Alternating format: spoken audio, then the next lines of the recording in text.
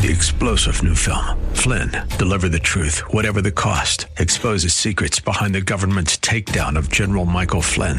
Flynn knew what the intel world had been up to. He ordered the first audit of the use of contractors. This set off alarm bells. He told the truth. He was the most dangerous person for Donald Trump to hire. They had to get rid of Flynn.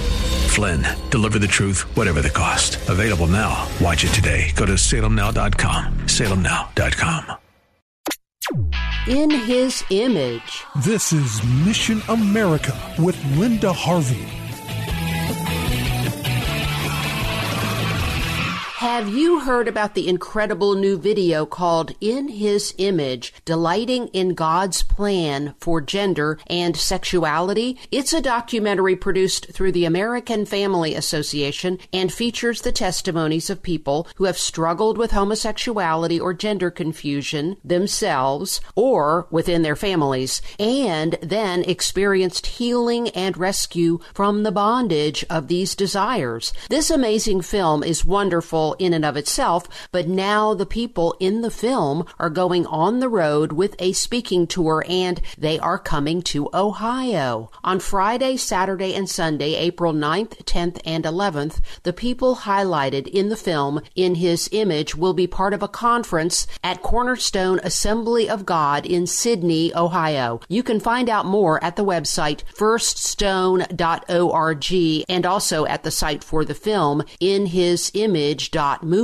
My friend Stephen Black of First Stone Ministries contacted me about this event and told me the conference would feature a viewing of the film, several presentations of truth on the subject of LGBTQ identities, and also lots of opportunities for questions and answers to the hard issues. Among the speakers will be Stephen Black, Denise Schick, Laura Beth Perry, Harry Peterson, Laura Lee Stanlake, Jim Farrington, Joe Tyson, and Aaron Girard. Who would be interested in this conference? It's ideal for those who desire a compassionate and biblical response to sexual purity. There will be teachings that will provide understanding and healing concerning human sexuality. This weekend of freedom will provide numerous testimonies and teachings centered around biblical healing for sexual brokenness. You'll learn common causes of LGBTQ attractions, identity conflicts,